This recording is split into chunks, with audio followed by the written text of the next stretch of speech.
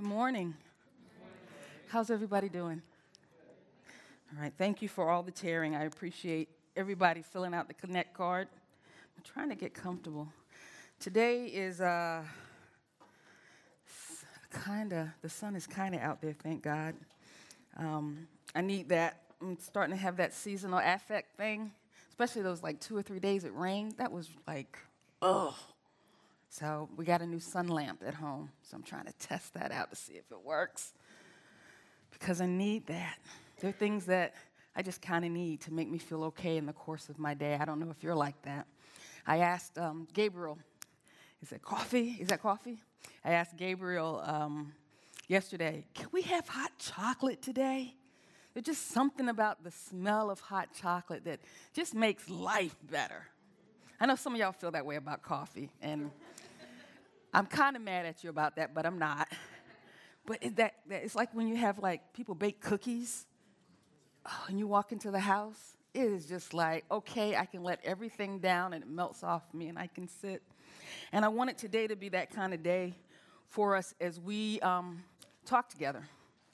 Now, it's an interesting day for me because I wrote my sermon and I was really happy about my sermon. And, I got chocolate on me. And I saved my sermon. I opened my sermon up today, and I saved my sermon, and I went upstairs to print my sermon, and I can't find it anywhere. But when I was writing my sermon, I kind of felt like I wasn't supposed to write my sermon. And God always seems to win, you know? I get mad about that stuff sometimes, but I can see him giggling. So, the reason I wrote it, honestly, is because I'm kind of scared of y'all. And I want to have a nicely developed sermon. Some of that stuff comes out of being a multicultural church. And I'm actually on our sermon. I was going to talk about this stuff. Comes out of being a multicultural church and having been in places where there were white people and being challenged about how I did the things I did. It made me kind of nervous, you know, because now I have to get up and answer. And Black church, it was just like, you know, there was a lot of freedom in there to be able to just roll with it, you know. But it felt like I had to have an explanation as I zigged and zagged. So maybe today the Lord has me conquering a little bit of that, right? That's a good thing, right? All right. We can roll with it. So, the thesis that I wanted to work with today was that, and today it'll be more in terms of a testimony, that I won't allow fear, hostility, nor turmoil to rob me of the gift of life God has given me to live. There are two groups that I belong to. I belong to many groups, but two groups I want to talk about today that I belong to, that I did not ask to be a member of.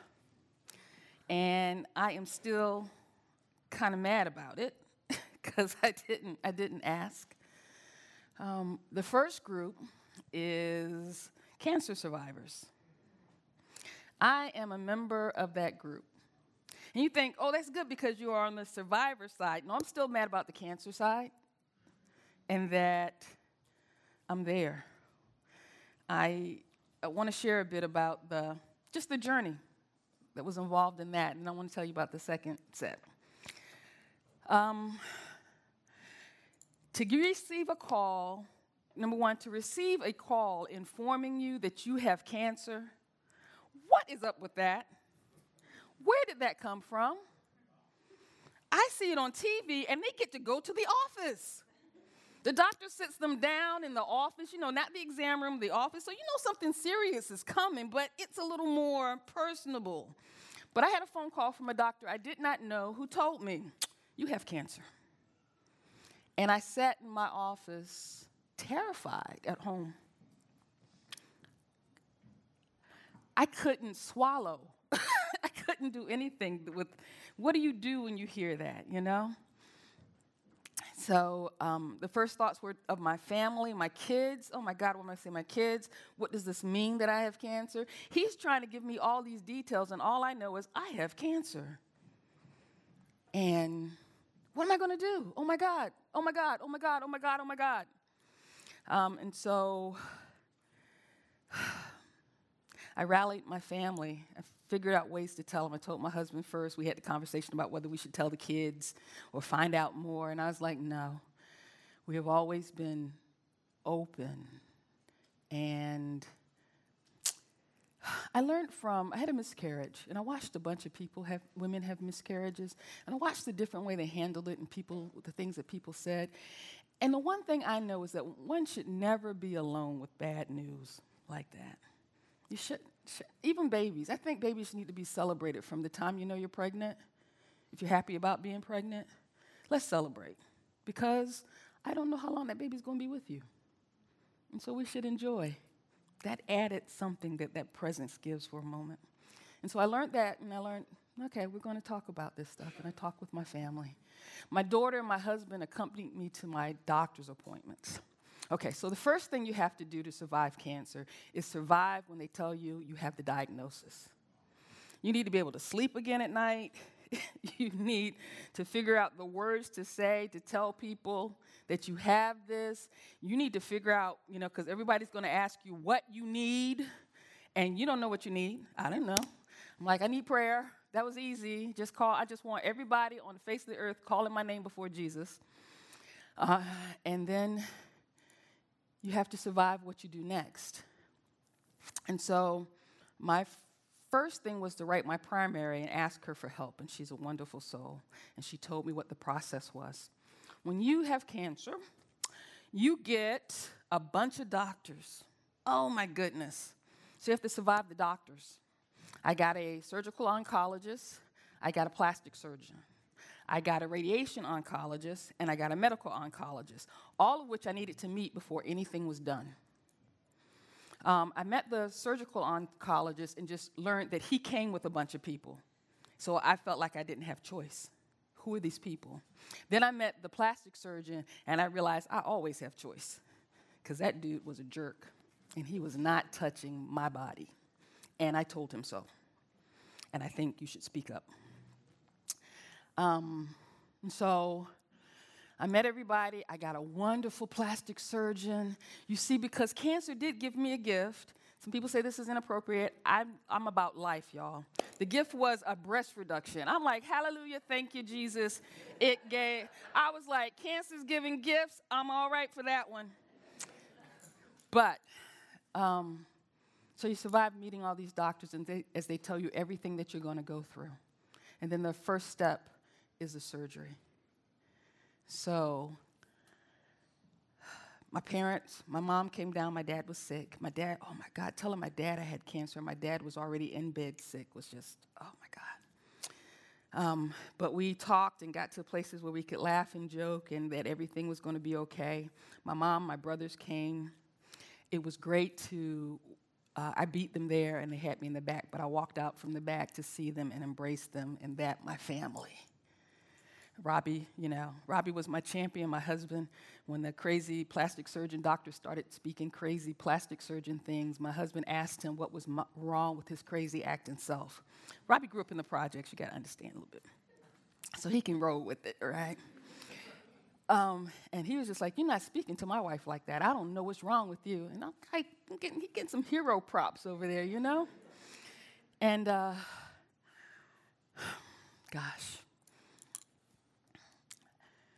So I was in the throes of it. I wanted to schedule this surgery, finally got it scheduled. I found out on April 9th, 2018. Finally went into surgery on June 5th. And came out. So you got to survive the diagnosis. Then you survive the introduction to the doctors and their explanation of everything you're about to experience on the physical side. Had the surgery. I was happy. See, because all I wanted was to get that invader out of my body. It was this horrible thing. That's all I wanted. They invited me to Unite for Her, which is a wonderful organization. I don't want to be a part of that group. I don't want to go to any banquets. I don't care what you want to give me. I didn't win a prize. This is not Oprah. You know, you get a car, you get a massage, you get acupuncture. There are people who give really wonderful gifts to support you. But I didn't want any of that stuff. I didn't want to talk to anybody. I didn't want to recognize anybody on the street. It felt like my body had betrayed me.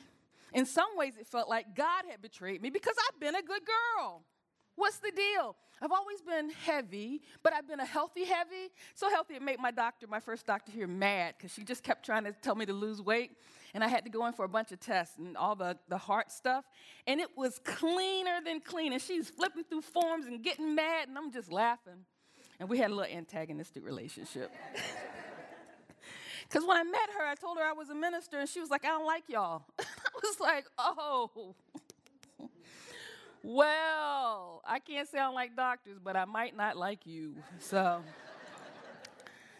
but I was convinced I would win her over. But she's looking, I'm like, you can't find anything to say lose weight. Lose weight anyway. I'm like, bet, I can take that. I can take that.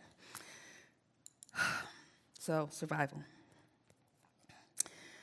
So I survived those things, and I had the surgery. Surgery is no joke.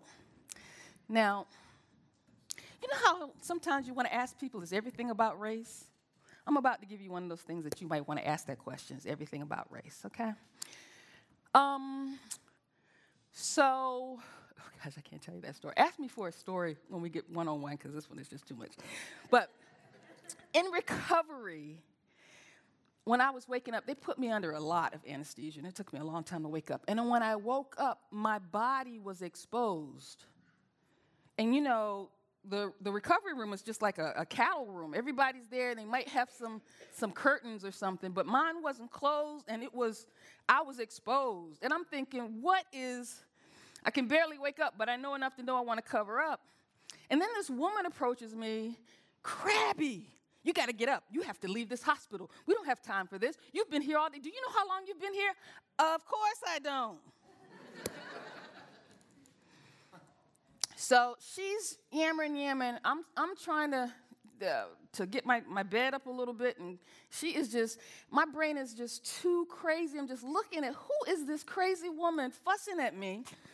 And she goes and gets my family, and they come in and have a seat, and this lady in front of my family starts fussing at me, okay? Now, this is the difference. Robbie said, excuse me? Now, that's the warning for everybody that knows. That's the one warning you're going to get, right? Excuse me. And she kept going. But this was a funny thing. I was alert enough to get this. My brother was sitting behind my husband, and he moved his foot, and he kept doing like this against Robbie's chair. And Robbie is having words with this lady. And he's like saying, stop, stop, stop, because these people have to take care of Angel, and they might do something to her. Stop, stop, stop. And my husband, because he's been out of the projects longer than he was in the projects, and when they look at him, he's a respectable white dude, you know? He is in his white privilege glory. I'm going to talk about this, you know? This is my wife. And my mother is just sitting there nervous, just really nervous. And I'm like, this is a doggone dirty shame that even in the midst of this, we have to deal with these kind of issues. So she chilled and she left. My family helped me get dressed, and I needed to go to the bathroom. She came around to the bathroom to fuss with me. I am just like, by that time, I'm moving enough, right?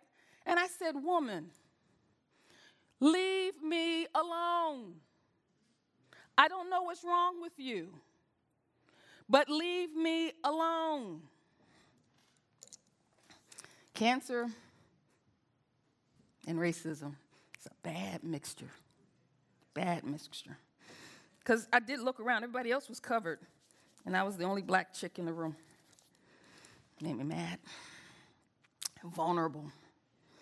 Felt betrayed by my body. Put me in a place of vulnerability. I couldn't determine, or I felt like I couldn't determine my doctors. I know that fear. I dressed up to go to the doctor. I'm from the South. You dress up as a black person to go to the doctor because you want to put on all these layers of respectability so people will treat you well and give you the time and the attention that you need.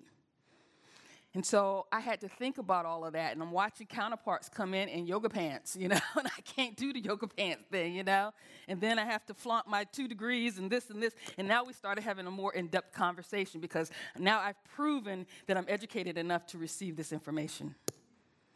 I want to be a part of this club, but I'm not talking about the race club, but the race club is in every club. All right. So I survived the surgery. You go home, incredible pain.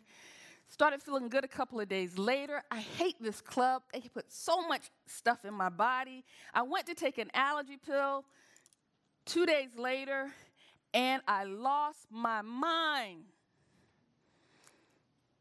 I got such crazy anxiety. I could not stay in a bed. I could not stay in the house. The darkness of the day would come and it would feel like a wet blanket being placed over me. Everyone who suffers from anxiety is my hero because you figure out a way to go through each and every day with that anxiety. I just paced the house. I made Robbie come downstairs. He'd look at me and then pass out, and then he'd wake up and pass out, and my kids would come in to look because I just had to walk the house all day. I had a dog with anxiety. She recently died. I had mad respect for my dog and cared for her because I understand that anxiety. You survive being told the diagnosis, you survive the surgery and all the crap with the doctors and stuff that you have with the surgery. Then you have to recover. It took me a few weeks to be able to move around, and still to this day, because they took some lymph nodes, I have to be careful about lymphedema in my left arm. So some of the basics mean I can't get any blood pressure or any work done. If they do it, they have to do it on this arm. They can't do it on this one. And I have to be careful with exercising and things. The rule of thought is to take things slow. Okay. Oh, I didn't say this. Before I had surgery, I lost about 50 pounds. Before all this stuff, I was told about all this stuff. So now I've survived the diagnosis, I've survived surgery, and then I get word, oh, we didn't take enough margin. We have to go back in. So a month later, I'm back in surgery. Oh, and it came with this. If you don't have the surgery, we won't treat you. So it came with threat. I want to be part of this club. So I went and had the surgery. And then after that, I started radiation, which has its own joys to all that stuff going into your body. So I survived that. And now I'm over on this side where you have to deal with the regular treatment. And I have a hormonal oncologist or a medical oncologist who's a hormonal doctor. And I met her with her telling me that she would be my doctor for the rest of my life. I was like, well, I don't know that that's true. But I get it. I'll have a medical oncologist for the rest of my life. And they put me on tamoxifen that I now have to take every day for the next, it used to be 5 years. Guess what, y'all? I moved to 7, and now it's 10. 10 years. You know what comes with that? Foggy brain, joint aches and pains. I put my feet on the ground in the morning, and they hurt. My knees hurt. My arms hurt. I have to, so it's interesting, and I guess I'm coming to understand why they call it cancer survivor, because I have to survive cancer every day.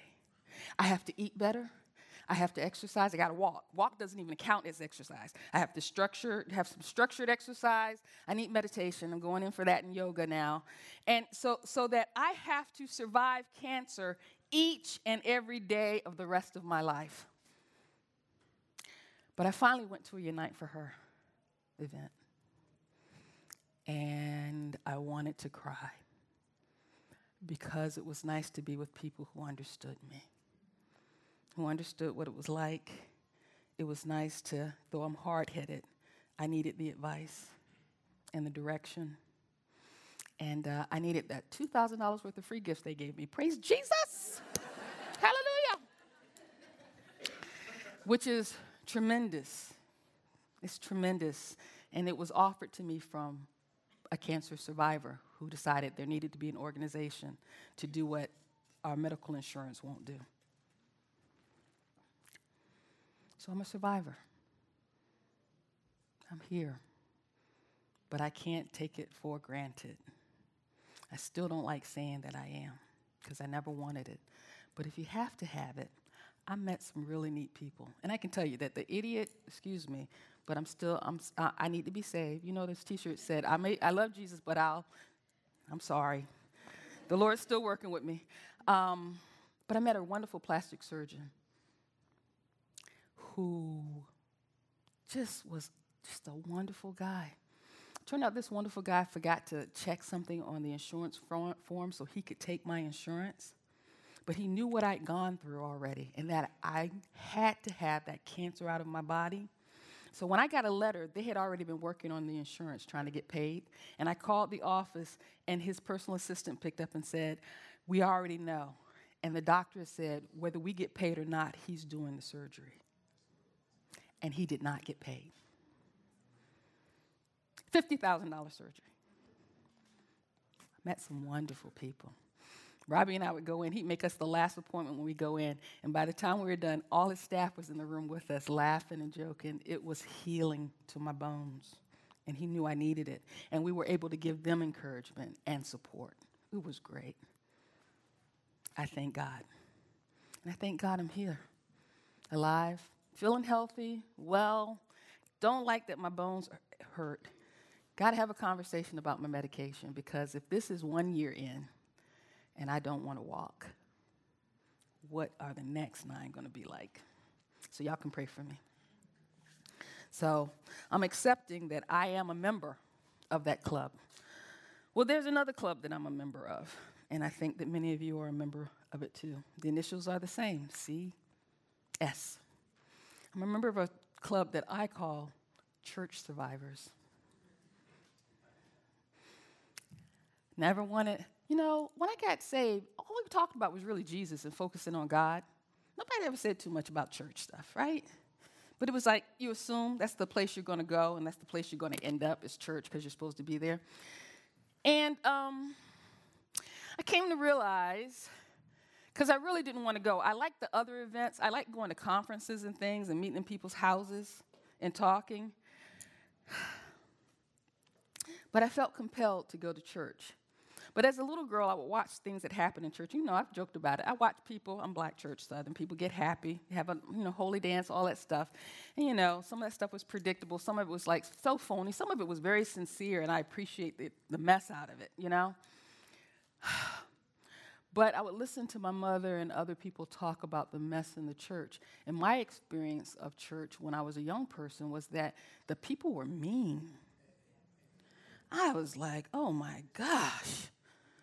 And then they wanted, and everybody, it's Black culture anyway, everybody was your mother.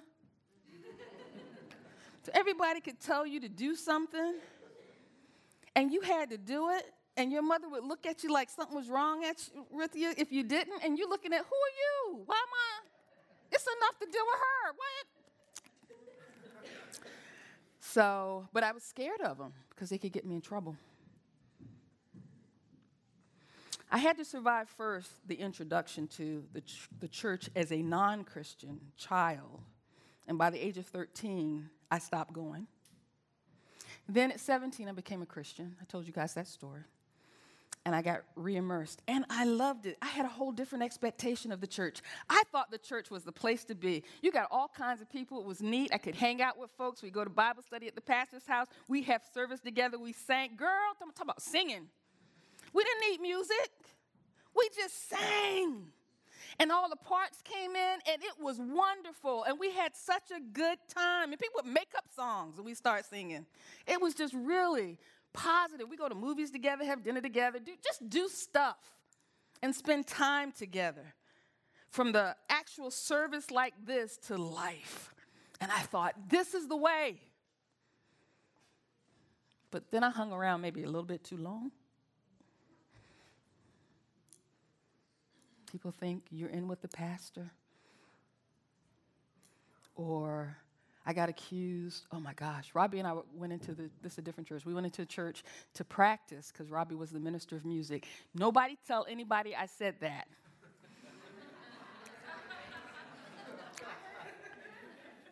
He hasn't played in years, but he was a minister of music and got me to sing. And some lady in the neighborhood accused us of going in to do inappropriate things in the church. And when I went in the church, you get that sense, that bubble, right? So I made sure every window in the front of the church was open, lights bright, so you could see everything that was going on in there. And still got accused of this foolishness.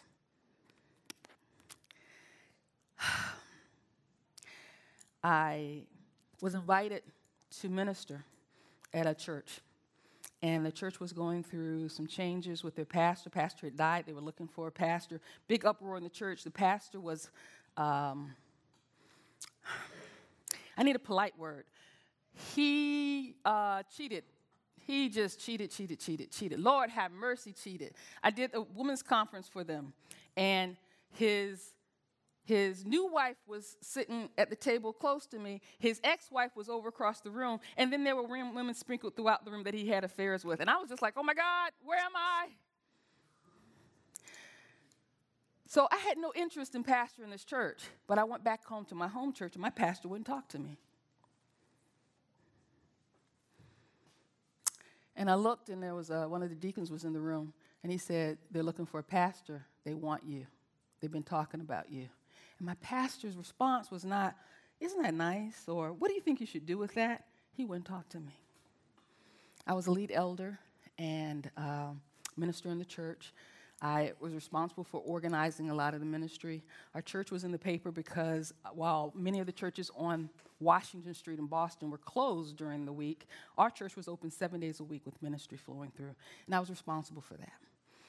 And so his attitude was that I thought I was something now, and a big shot, and it was time to go, or I was thinking about leaving.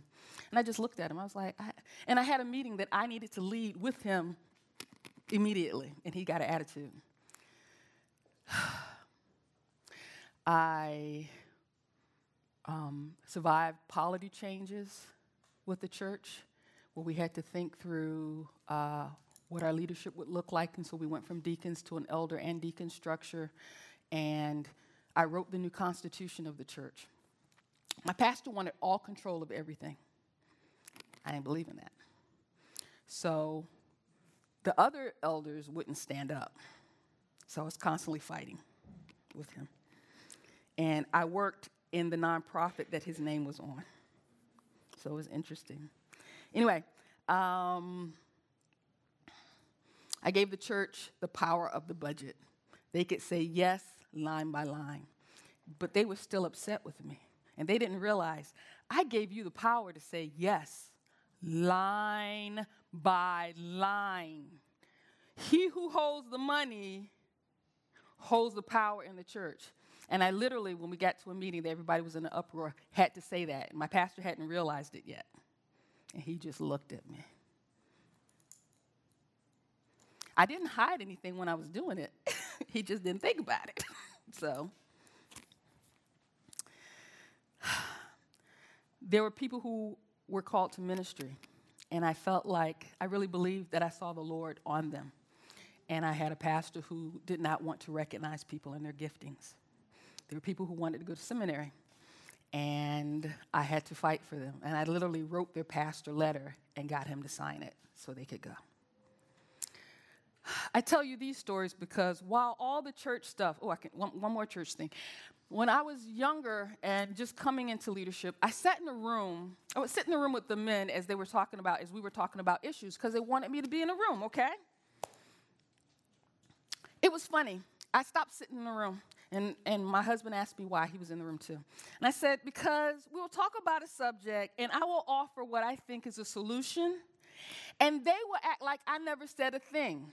And then a few minutes later, someone will say what I just said, and it's the best thing since sliced bread. So why should I stay in the room? And do you know what my husband said to me? Do you know that man of mine said I was imagining things, that it was not happening? I was like, all right, fine. I'm going with the ladies. I'll be in the kitchen. So it happened again, and they called me out of the kitchen. No, the pastor really wants you to go. You know, in the pastor calls, you're supposed to go, right? Back then. I hope it's still okay now, too. Y'all come if I wanted you. But anyway, So I went and we did it again, and I sat there and I listened to what they'd been talking about. And they called me special, and then I offered what I thought. Conversation went on. Then I'll never forget, Louis Hamby said the same thing I just said, and this is what I heard in the room. Oh, my God. That was my husband. And I looked at him. He was like, baby, I'm so sorry. I'm like, we'll handle that later. And he went to proceed to tell them what he just witnessed. And I'm like, why am I good enough for the ideas? And you know you need me in the room for the ideas, but you don't want to acknowledge that the ideas are being generated from this female body.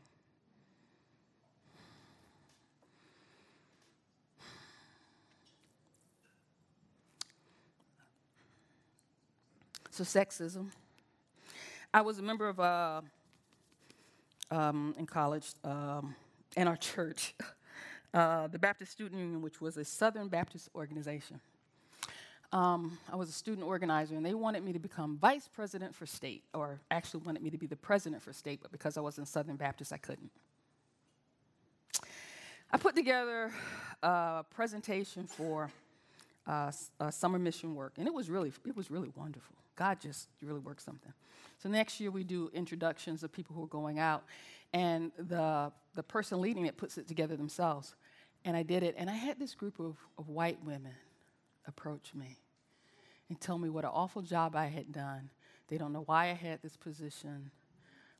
I needed to listen to them so they could help me understand what my responsibilities were. In my church, I joined a Black Southern Baptist church. We had a dynamic group of wonderful people that attended, and we were doing incredible things in the project areas and all. And we were doing it ourselves. They had some home missionaries who were there and had done the same thing. And what I was encountering was a bunch of adult people who only knew Bible stories. And I was offended. You're going to spend 35 years here, and all they know is about Noah's Ark? I'm offended. So the association got to talking, and the next thing we know, secretly, we didn't know that we didn't have the papers for our church. The papers for our church were in a safe in another church that helped start the church some 35, 40 years prior. And that church decided to give the association our property, and the association was making plans on kicking us out. No conversation, no nothing. Racism. But God is God. We kept the property, got everything. Everything worked out. And it was an opportunity to build some relationships. But these things are buried deep in my heart, you know? And I remember like you remember maybe some of your encounters with the church and the pain that it caused. But I also want to share today the flip side. As a minister, what it means to be hurt by the church. Remember how I told you that some folks were able to go to seminary because I signed the paper? I never told them. We had an agreement as elders that we would not discuss the who agreed and who didn't agree and all the ramifications in our meetings, but we would come out with the unified decisions. I thought that was a good decision. There were people in our church I had known for years and years. They knew me, ate at my table, babysat my children. They were home and family to me. One person in particular. When I got here, I went to seminary over at Palmer Theological Seminary.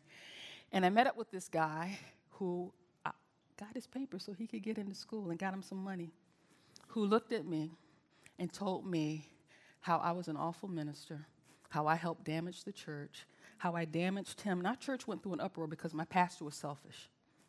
That was true. But what he did not understand, because I kept looking at him, and I talked to him when all that stuff was going on, and I explained to him, this is what we decided. I cannot tell you the details. It is a matter of trust. And I agreed to this. And I would look and say, you know me. You know me. This is who I am. I am not changing on you. And when I have to get up and speak, because my pastor tried to manipulate because I'm genuine. And people are drawn, so he tried to use that to manipulate stuff. And I would walk that line, that tightrope, because I didn't feel like I should leave, because sometimes people shouldn't leave. So I hear that stuff with the government and with all kinds of stuff. Your protest is leaving. Sometimes you're called to stay because you need to hold the door open so some other people can get out with some things intact. And that's what I was called to do during that time. And I sat in the parking lot with this man talking to me who babysat my children, who I love. I made him take a second look at his wife before, to go start dating this wonderful woman. And he looked at me to tell me I was everything but a child of God, that I was horrible and I had done horrible things. And I looked at him and I said, bump you. And I didn't say that, I'm sorry. And I told him, because then I felt like enough years had passed that I could. And I told him everything that I had been through from him. He wouldn't even have gotten to minister once in the church. I went and did a speaking engagement somewhere else, and there were some old members of the church, and it was a multicultural setting. And I went and we had a fantastic time with them, sat with them, and they told me how horrible I was. And I had helped them.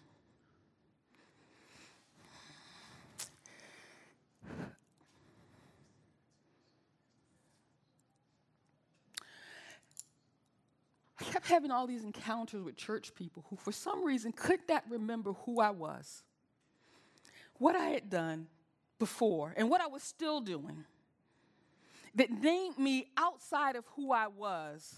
And I trusted these people.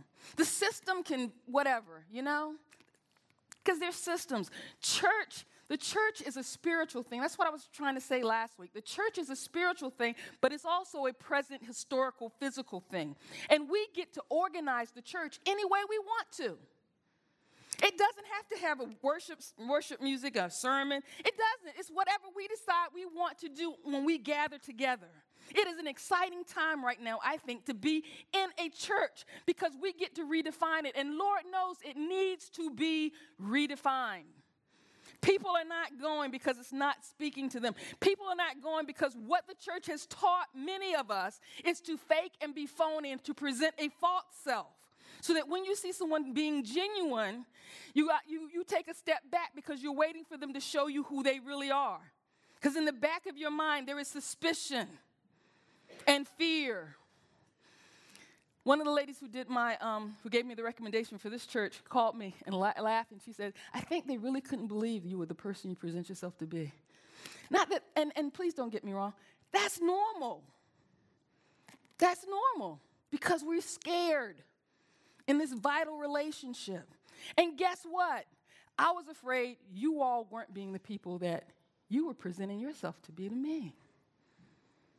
Same fears exist. What's the treatment for that? I had a prescribed treatment for cancer, but the cancers within the body of the Christ, we don't seem to have a prescribed treatment for. Well, don't you think we could be a church that will actually begin that process of determining the treatment? We know the first step with diagnosis. Most of us ran. Am I lying? All right, we left. But then there was something about Jesus and the good stuff of being with people. The good, sweet stuff. When we see the inbreaking of the kingdom of God in the midst of people, there's something about how sweet worship is. When there are so many voices joining in, and people are comfortable and can raise their hand, or they're rocking, and you see the sincerity and the overflow of who they are presented to God in fullness.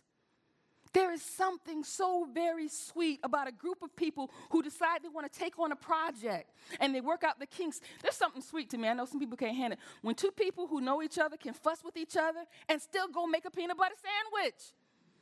That is sweet to me because we know that an argument, a disruption is about a thing and not about my identity or yours. There is something beautiful about that. And that when we hash it out, we come back with something that was better than your idea or my idea because it was blended and it came out of the household. It came out of the people because God was with us in helping us use that gift of imagination and creativity to make a new thing. And the church needs to be a new thing. But if you are waiting for me to make this church a new thing, it is not going to happen because I can't do it by myself. The greatest joy to me is having coffee and tea or a meal with you guys.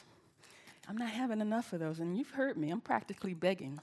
So now I'm just going to have to come after you. And I think I thought that was kind of worse to do, right? Pick a call, because now you're under pressure, and I didn't want it to be a thing about pressure. But I don't know how to get to know you if you don't respond to me. I'm nervous in the church right now because it's hard to get people to volunteer. And part of me is asking the question, is it me? What's going on? You know? So I'm struggling with understanding because I only gain understanding in the course of conversation. I don't want to make assumptions. I've lived with assumptions. I don't want to do that. And if it's me, I don't have to stay. I believe this place is a wonderful place. With the right leadership, it can grow. It's a wonderful thing. But we got to get together and figure out how we can get together to talk about it, to talk about what we'll do, what we'll be. I don't care if we had church service on Thursday and no other day of the week. It's fine with me. Believe it. We can get that creative and out of the box. I don't want to be in anybody's boxes. And for anybody that's putting me in a box because my words tend to be churchy, I never wanted churchy language, but people weren't listening to me till I learned the lingo. It's true, so I had to learn it. Now I got it, and people don't want to hear it. So now I got to strip it off. But I like some of the words because when I had to take the lingo on, I had to go and research the words because I needed to use them in the way they were intended to be used. So I've come to value some of that language. I'm not using it in some of the old ways. So I want you to give me the benefit of the doubt, okay? And that doesn't mean, because you know I don't want you to believe it because I said it, but that means you come and talk to me. Because there's churchy things I do need to strip off, just like you all do.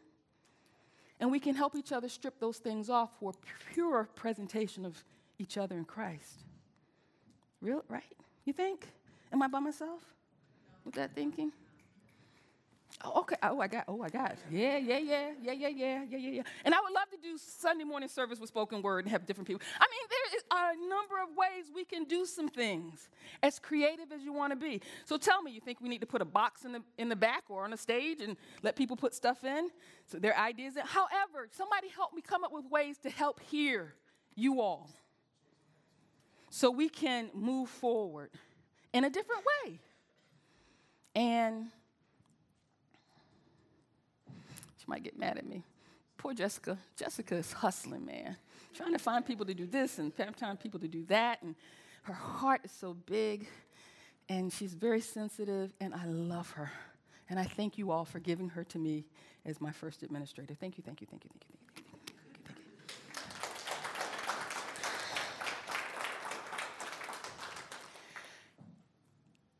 The list of things for Gabriel to do is longer than the length of the floor in this building.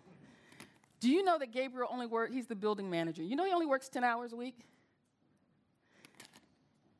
He cannot do all the things we need to do, from putting in the coffee and cocoa and all this stuff on Sunday morning and cleaning up after us. Newsflash, I need everybody to make sure you put your cups in the trash after service. Thank you. So we need more people involved on some things. But we're all afraid that they're going to pull me in, they're going to suck me in, and what happened last time is going to happen again. And you know what? It might. But I can tell you one thing. Now, when a black woman says, I can tell you one thing, or let me tell you something, you know you need to listen. It could happen if you let it happen. But if you speak up and say, I'm going to joke again, not today, Satan. Not today. No, I don't want to be treated that way. Then it won't happen, and we all have to change. You know, the main ingredient to change is you change. Because when I change, you can't stay the same, because I'm not doing the things you're used to me doing so you can respond in the way you're used to responding. So when I do something different, even if it's just one little itty-bitty little tiny, and guess what the first response is from people?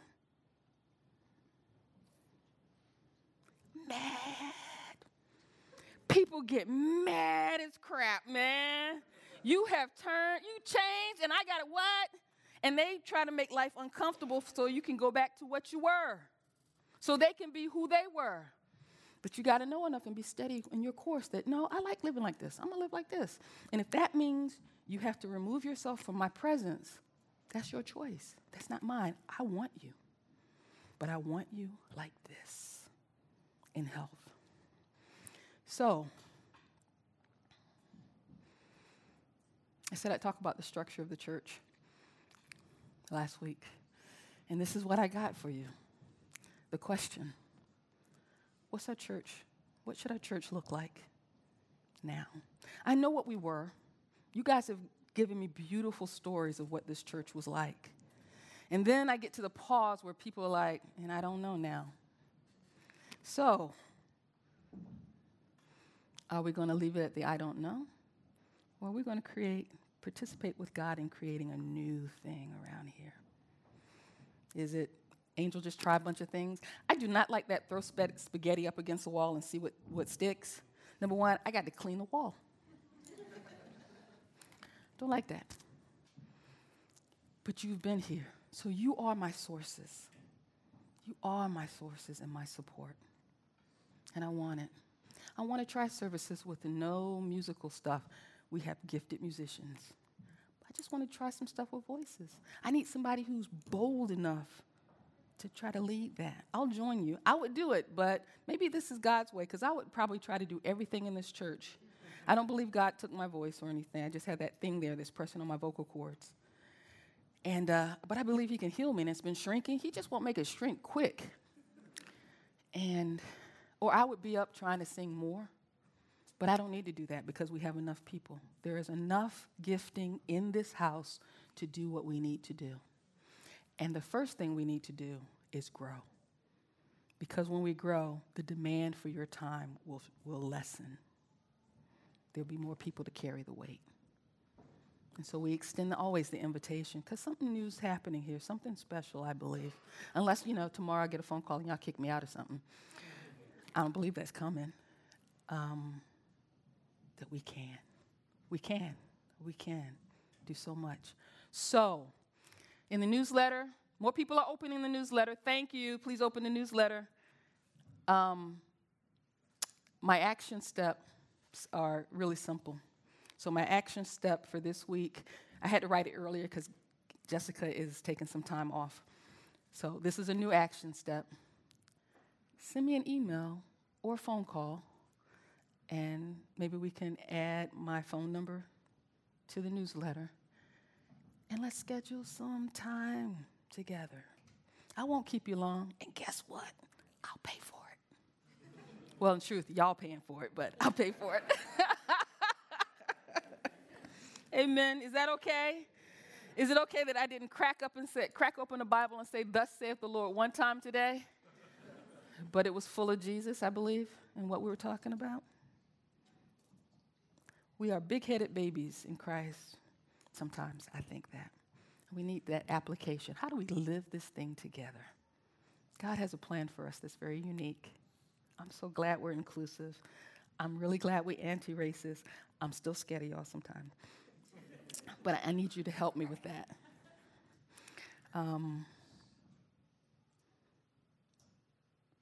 I need to belong. I need to feel like I belong, just as much as you need to feel that. So call me. Number 2, talk to somebody that you don't usually talk to. Welcome them. Ask a name. Don't be embarrassed if you forgot a name. Let's talk to each other. I think we need to date as a church. We need to fall in love again. So date your church. And I'm putting my date stuff out here. This my play. I got game. Let's go have some coffee and tea and get to know each other. Pray with me, please. Our God and Father, we thank you that we can just be honest and talk about the stuff of life. I thank you that you've helped many of us survive church, and I thank you that there may be someone here who don't know that pain that we've talked about. Thank you for that and for them. Thank you, Lord, that for whatever reason, you've caused us not to give up. And while many have thought of this place as a refuge, that they had one foot out the door of the church, actually, it's that they had one foot remaining in you, in the church. And I thank you for that you never let us go, that you always give us a reason to hope. So we present Mosaic Community Church to you. Do with it as you will, Father. We promise that we will give your name praise and that we'll do our best to love the people you bring to us. In Christ's name we pray. Amen.